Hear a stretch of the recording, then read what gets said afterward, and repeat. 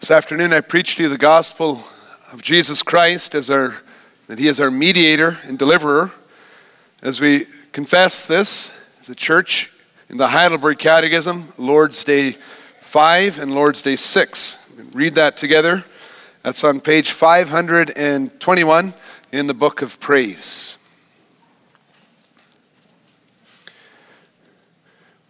We looked at the situation of our sins and misery, and now we also see how the Lord brings deliverance. You remember last week we ended running to the doctor, showing our spots, our sins, seeking a solution.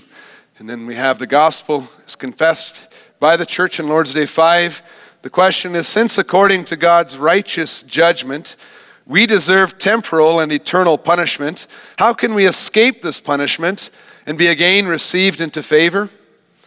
God demands that His justice be satisfied. Therefore, we must make full payment, either by ourselves or through another. And the question 13, can we ourselves make this payment? The answer is certainly not. On the contrary, we daily increase our debt. Can any mere creature pay for us? No. In the first place, God will not punish another creature for the sin which man has committed. Furthermore, no mere creature can sustain the burden of God's eternal wrath against sin and deliver others from it. What kind of mediator and deliverer must we seek? One who is a true and righteous man, and yet more powerful than all creatures. That is, one who is at the same time true God. Why must he be a true and righteous man? He must be a true man because the justice of God requires that the same human nature which has sinned should pay for sin. He must be a righteous man because one who himself is a sinner cannot pay for others. Why must he at the same time be true God? He must be true God so that by the power of his divine nature, he might bear in his human nature the burden of God's wrath and might obtain for us and restore to us righteousness and life. But who is that mediator who at the same time is true God and a true and righteous man? Our Lord Jesus Christ, who became to us wisdom from God, righteousness and sanctification and redemption. 1 Corinthians 1, verse 30. From where do you know this? From the Holy Gospel, which God Himself first revealed in paradise. Later He had it proclaimed by the patriarchs and prophets and foreshadowed by the sacrifices and other ceremonies of the law. Finally, He had it fulfilled through His only Son.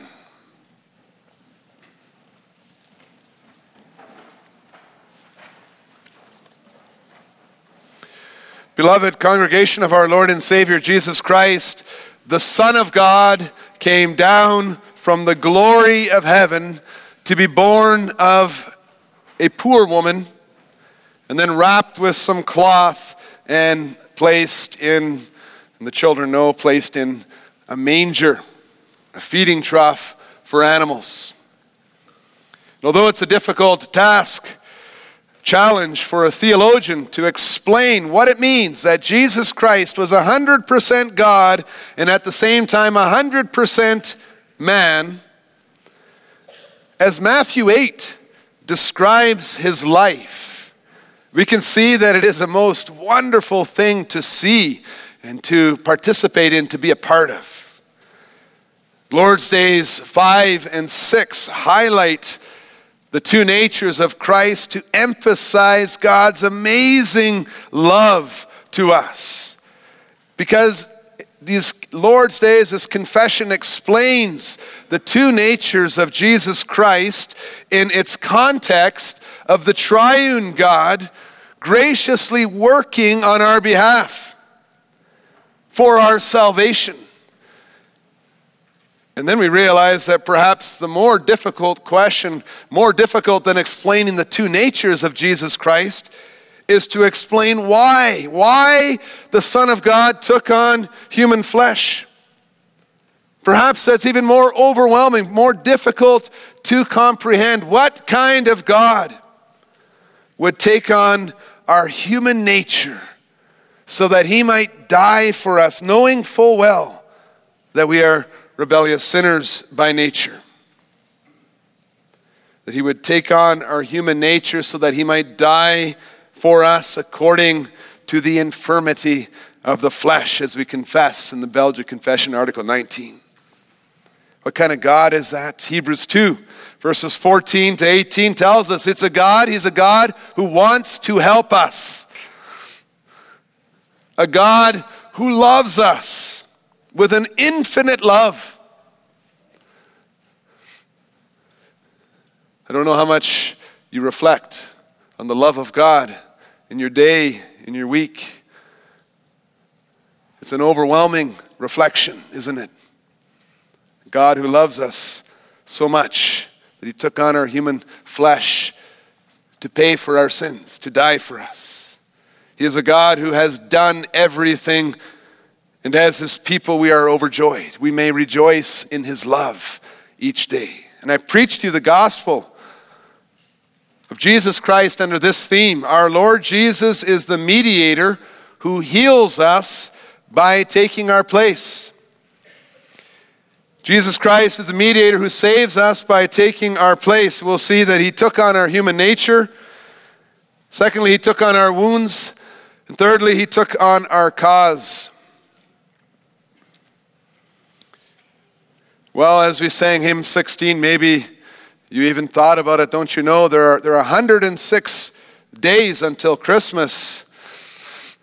But we can't wait. We can't wait to celebrate the miracle of the incarnation of the Son of God. Galatians 4 said, God sent forth his Son, born of woman, born under the law, to redeem those who were under the law, so that we might receive adoption as sons.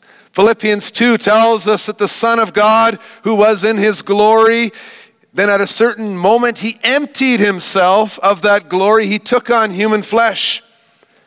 That coming into the flesh, it's called incarnation. That coming into the flesh is God showing us his wisdom. God showing us that he's not confounded or stuck. When we show him our sins, we say, Lord, help us. We show him our sins. And his answer, his wisdom, is to take on human flesh. He announced that already, that holy gospel in paradise, when he announced that a woman in the line of Eve would give birth to a child who would provide the solution to our sins, to our fall into sin.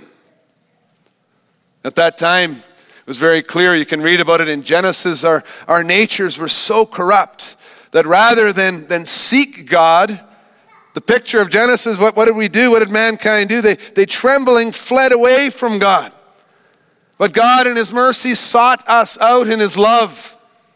And that's the gospel. As we read the Old Testament, as we read the patriarchs and the prophets, it's a message of the covenantal love of the Father who seeks undeserving sinners who are actually fleeing away from him. And he gives those sinners the privilege of being a part of his people. In fact, his glory cloud, the representation of his presence was even seen here on earth. Just like he had been with his people in paradise in the Garden of Eden, the Lord dwelt among the sinful people in the tabernacle and then later in the temple. He was revealing to us the holy gospel. He dwelt among us, even though as the laws and the ceremonies of the law showed the battle against sin and impurity is an ongoing and a losing battle. Daily we increase our debt. He dwelt among us. He revealed the life-saving gospel in Leviticus 17, verse 11, that the lifeblood of another could be accepted in our place. That's a very, very significant text, very significant decision on the part of our God. He would accept the blood of another for our sins. And then he established the sacrifices and the ceremonies so that the people could come near to him in the tabernacle and in the temple. And you read about in the Old Testament about the people realizing their sin over and over again and then offering sacrifice after sacrifice many times a day. The blood, you can imagine the blood of the sacrifice animals just pouring out off the altar and running under the doors of the temple. The smell of the cooked calves and goats and birds arising several times a day from the altar. And this continuing years and years and years and years. And yet it had to continue because that blood of the animals, the sacrifices, was not enough. It wasn't enough to satisfy God's justice once and for all. And why not? Well, the Catechism, our confession, explains that's because God will not punish another creature for the sins that man has committed. I think that makes sense to us. We don't even need to give an illustration for that. The soul that sins pays for the sins. So it couldn't be a bull. God won't punish a bull or a goat in place of a human being. He won't even punish an angel in the place of a human being, for it is the same human nature that has sinned that must pay for sin. And then we see how necessary the coming of our Lord Jesus Christ was. Then we see that wisdom of God as we read about it in 1 Corinthians 1 verse 30. It shines forth when we read that the Son of God took on our human nature. And think of that picture. The Bible is full of it. The Lord Jesus is the creator of the world. He is the creator word of John 1 verse 3, about whom we read, without whom nothing was made that has been made. And then we read in John 1 verse 14 that he became flesh and made his dwelling among us. The man, Jesus, who wore sandals, who suffered because he had no place to lay his head, who needed water and food, and sometimes he cried, who was able to touch the people around him, 100% man. That Jesus Christ is at the same time the Son of God, who came down from heaven, who walked on water, who calmed the storms by rebuking the storms, who multiplied the bread with baskets and baskets left over, who cured the centurion servant at a distance, who raised the dead, who preached that he himself was the eternal judge and author of life. Yes, the man and God, Jesus Christ, with two natures. He was the answer. Psalm 49 verses 7 and 8 is lamenting the fact that no one can give the life for another. That means we have no chance. That's what it looks like. No man can ransom another or give to God the price of life so that the other man might live forever. And yet, that's the gospel. There is a man who could give his life as a ransom for others. He is the Son of God who did not despise the virgin's womb. We sang that in hymn 3. It's very memorable little words. Son of God who did not despise the virgin's womb. He took on human flesh. He is the true and the righteous man who can make the payment. He is the mediator. A mediator is someone who stands between two people to bring peace to them. He is a mediator between Almighty God and sinful man. And he has both the divine and the human natures. He is the mediator who is both sides at the same time. God and man.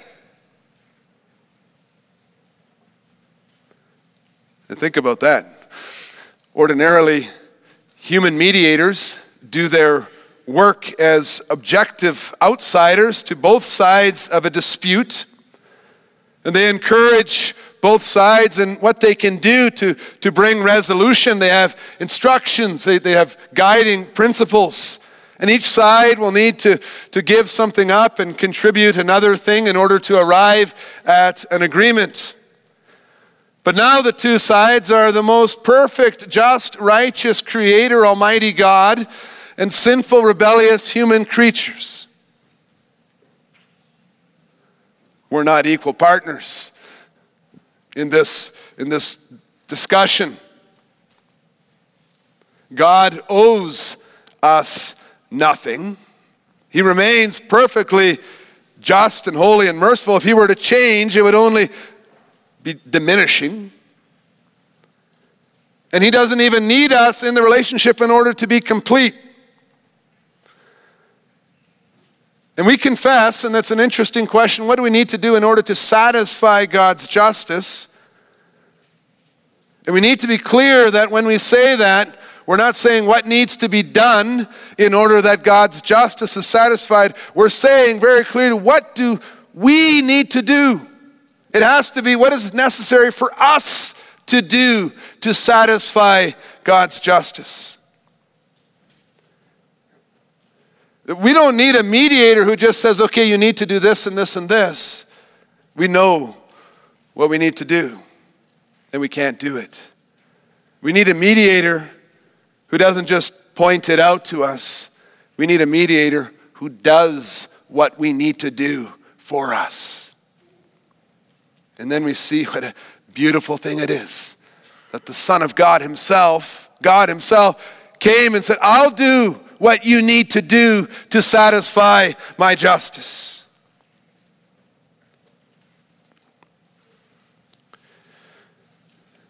Hebrews 2 mentioned it already. It says that when Jesus came, it's not angels He helps, but He came to help the children of Abraham. He took on that human flesh so that He could satisfy God's justice for us and in our place, so that He could pay the penalty for the sins we committed, so that He could offer to God the obedience that we need for a relationship of peace. The Son of God took on our human nature so that He could be both parties in the relationship, God and man. And then as mediator and high priest, He offered Himself as a sacrifice to satisfy God's justice and save us, His brothers and sisters, whose nature He had taken on. So what did He do? We see in Scripture that He took on our wounds. He took our sins upon Himself. Now, I don't know if you've noticed it before, but if you've gone to a doctor, he wants to help you, but you'll notice that he often wears a mask and he puts on gloves. Sometimes it's even a little bit scary when it's an x-ray and he puts on a big, thick, heavy mantle and you have to be exposed to the x-rays. He wants to help, but he doesn't want to be infected. He doesn't want to get whatever illness you have or to be influenced or affected by the treatment you're receiving. And now think of a Jewish doctor when an illness is equal to being unclean.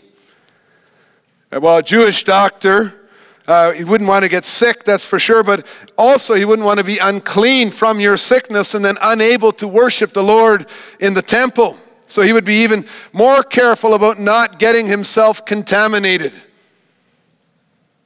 And that is behind the parable of the Good Samaritan, when all the religious men walked past the wounded Samaritan.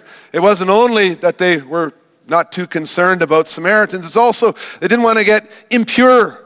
Because of that, as they're going to the temple, they'd have to re-cleanse themselves all again. It was something that was very major in their minds. It was on their minds, and Jewish people understood that.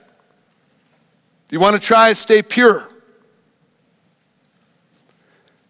And then we read Matthew 8. How strange it is. Matthew has to emphasize how strange it is that Jesus stretched out His hand and touched a leper who was still unclean. And then a little later, He touched Peter's mother-in-law on the hand. She was sick too. The story of Jesus touching the unclean, taking that uncleanness to himself. It shows that Jesus was a different kind of priest, a different kind of doctor. Instead of transferring the sins of a person, passed him on to the head of an animal, he transferred the sins and the uncleanness onto himself. It's what Isaiah celebrates in chapter 53 when it says he bore our iniquities. Matthew 8 even quotes that. In the New Testament, it's a big conclusion that Paul comes to in 2 Corinthians 5, verse 21, that God made his Son to be sin, the Son who knew no sin, so that in him we might become the righteousness of God. Again, in Romans 8, verse 3, says that God sent his Son in the likeness of sinful man to be a sin offering, to be this animal that takes all the sin and is punished in place of the sinner. The high priest Jesus Christ, he cleansed others by taking their sins upon himself and then presenting himself as the perfect sacrifice. In the verses we read in Hebrews 7, this amazing fact is highlighted when we read that we have a high priest who is holy, innocent, unstained, separated from sinners, and exalted above the heavens. Our high priest who did not know sin, and yet he offered his own perfect human body as an offering for the sins that we confess to him, and he places them upon himself. He takes on all our wounds, the wounds that we show to him, the sins that we confess to him, including the very sin of rejecting him. Just like a sick person then showing the doctor the spots on his body so that the doctor can take them away. So we can know, brothers and sisters, that as we confess our sins to the Lord, we can know that he has already punished them in his Son, as if we had placed them there on his shoulders when he was there on the cross. Jesus took the uncleanness of all who came to him. He takes the sins of all who confess them to him. He separates those sins from us. He takes them, he absorbs them himself, so that when he was nailed to the cross, Colossians 2 verse 14 says that our sins were nailed to the cross too. When the burden of God's consuming anger against the sins of the whole human race fell down upon the cross to burn all sin and rebellion that it found there with the eternal fires of hell, Jesus' divine nature made it possible for him to bear the anger, wrath, hatred, and indignation of his heavenly Father more than any human could. I think it's something we do every day. We confess our sins to the Lord. We show him our spots. And sometimes we wonder, is this really it? Hear the gospel of Jesus Christ. He takes those sins upon himself. He's taken them. He's been punished for them, for every person. Psalm 49 reminds us that this ransom is extremely expensive. It's not a matter of dollars and cents, but the human sinner has to bear the divine punishment of eternal wrath. Even immortal angels cannot overcome it. 2 Peter 2 verse 4 says that God sent the angels who sinned to hell, putting them into gloomy dungeons to be held for judgment. You see, the punishment that each one of us deserves for our sins is an eternal punishment. It takes forever to pay. And that's why no one can pay the price for another person and still have time afterward for some nice communion with God. No one can spend eternity that they deserve under the punishment and then later go on continuing to live a new life. You see, there is no after eternity. When the infinite punishes the finite can only bear the burden if he also has a divine nature. And now look at why Jesus Christ also has a divine nature, why that solution is perfect. Rather than grant him some relief, his divine nature made his suffering even greater.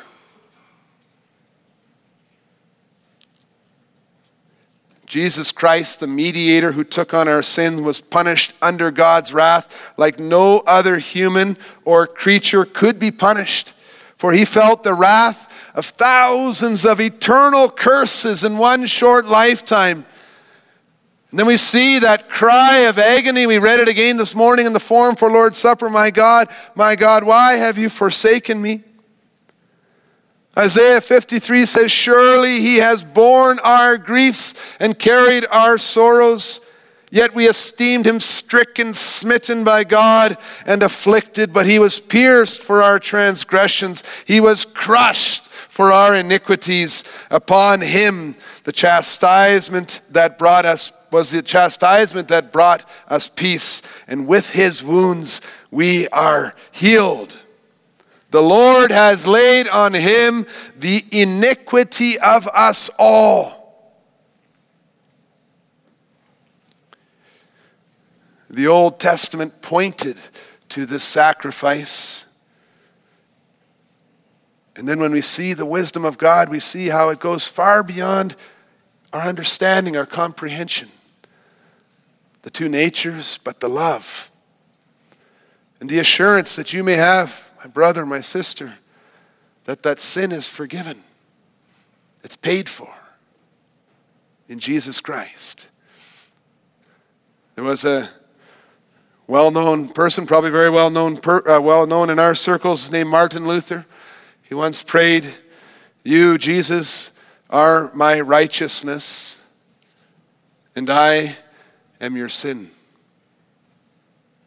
You took on what was mine, yet set on me what was yours.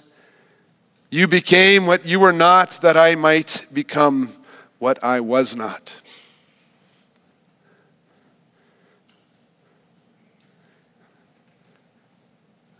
The Holy Spirit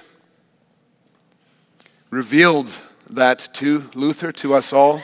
1 Peter 2, verse 24, you saw it as you walked in. Maybe you took some time to reflect on those words. 1 Peter 2, verse 24, he himself bore our sins in his body on the tree, that we might die to sin and live to righteousness.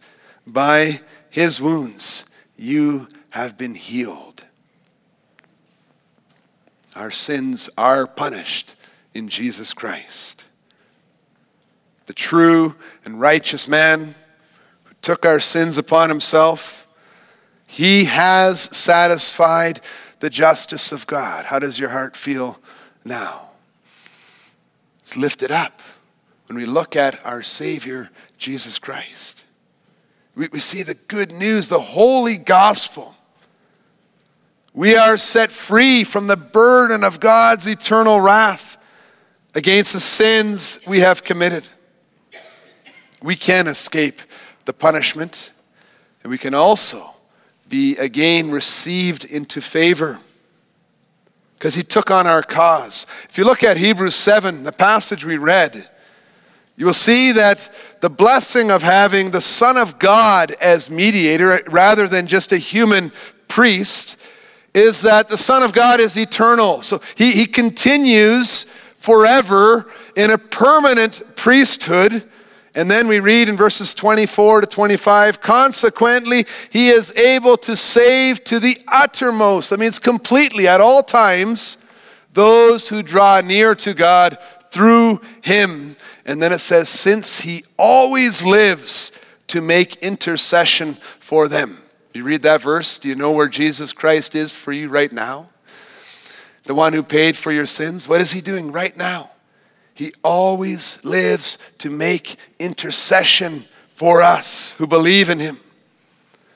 Now compare that to ordinary or human, just the regular creatures, human doctors or priests or mediators. When they're called in, they have a temporary role in the lives of others. But Jesus Christ is a permanent mediator. He doesn't just help you to get through a difficult moment to the other side one time and then you don't need him anymore. Some people live that way, don't they? I believe in Jesus. He saves me now. I can do whatever I want. I don't need to go to church. I don't need to worship him. I don't need to read the Bible. I don't even need to pray. He continually lives to intercede for us. He is continually walking with us. He actually takes our place as a permanent place in the presence of the Father, and then we are in the Father, in the presence of the Father, in him, as long as we are in communion and fellowship with him. After he takes on our wounds and our punishment and cleanses and pays for it, he doesn't just leave you standing there all alone, but he restores you to life. He restores you to a good relationship with your covenant Father. And then we see, brothers and sisters, that it wouldn't be enough to just hear that God decided he won't punish you for your sins anymore if you can't still live with him in a new relationship of loving fellowship. The Bible's promises don't end on the cross when Jesus said it is finished, but it continues to Pentecost, to the Holy Spirit living in our hearts and leading us in an ever closer relationship with God. It brings us to the grand finale in the Bible in Revelation 21 and 22. What's the picture described there? An innocent man and a God who just kind of sees you? No. About a God Almighty living in a relationship, dwelling in the midst of his people. In covenantal love and peace, walking. The gospel is that Jesus Christ is a complete Savior. And with his perfect righteousness and his continual intercession for us before the Father, he also leads us by the Holy Spirit to live each day joyfully with our God. Not only thankful for the forgiveness of our sins, but also desiring to praise him, to glorify him, to walk with him according to our word, to his word. He has taken on our cause completely. So God always looks at you in Christ. He looks at you as part of the body of Christ, his Son. Your identity as a believer is now in Christ, and it will be forevermore. A Christian, that's your name. Christian, it's got the name Christ in it.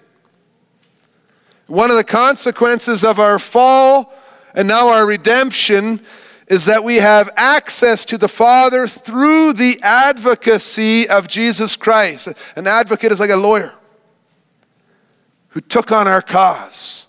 He always is there representing us. We're always together with him.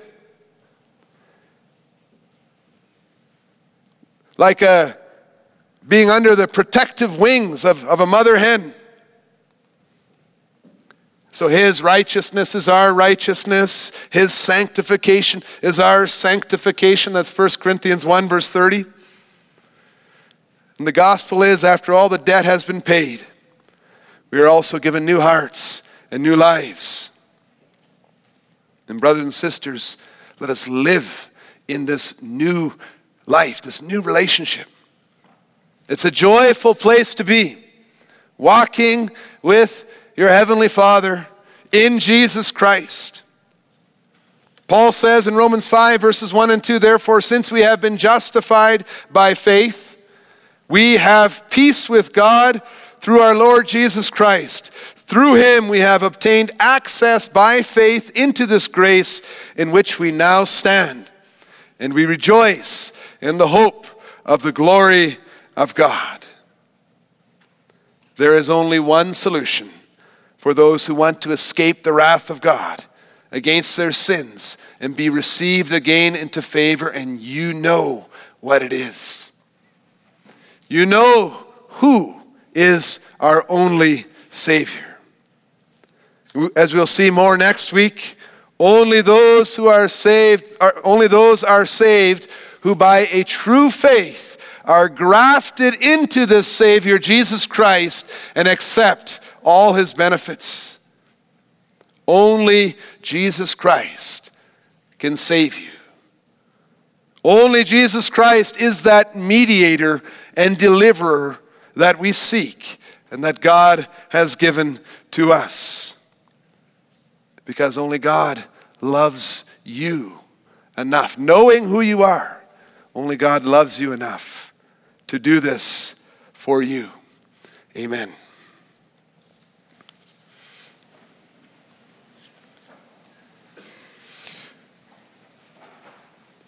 We'll now sing together hymn 25, stanzas 1, 3, 6, and 7.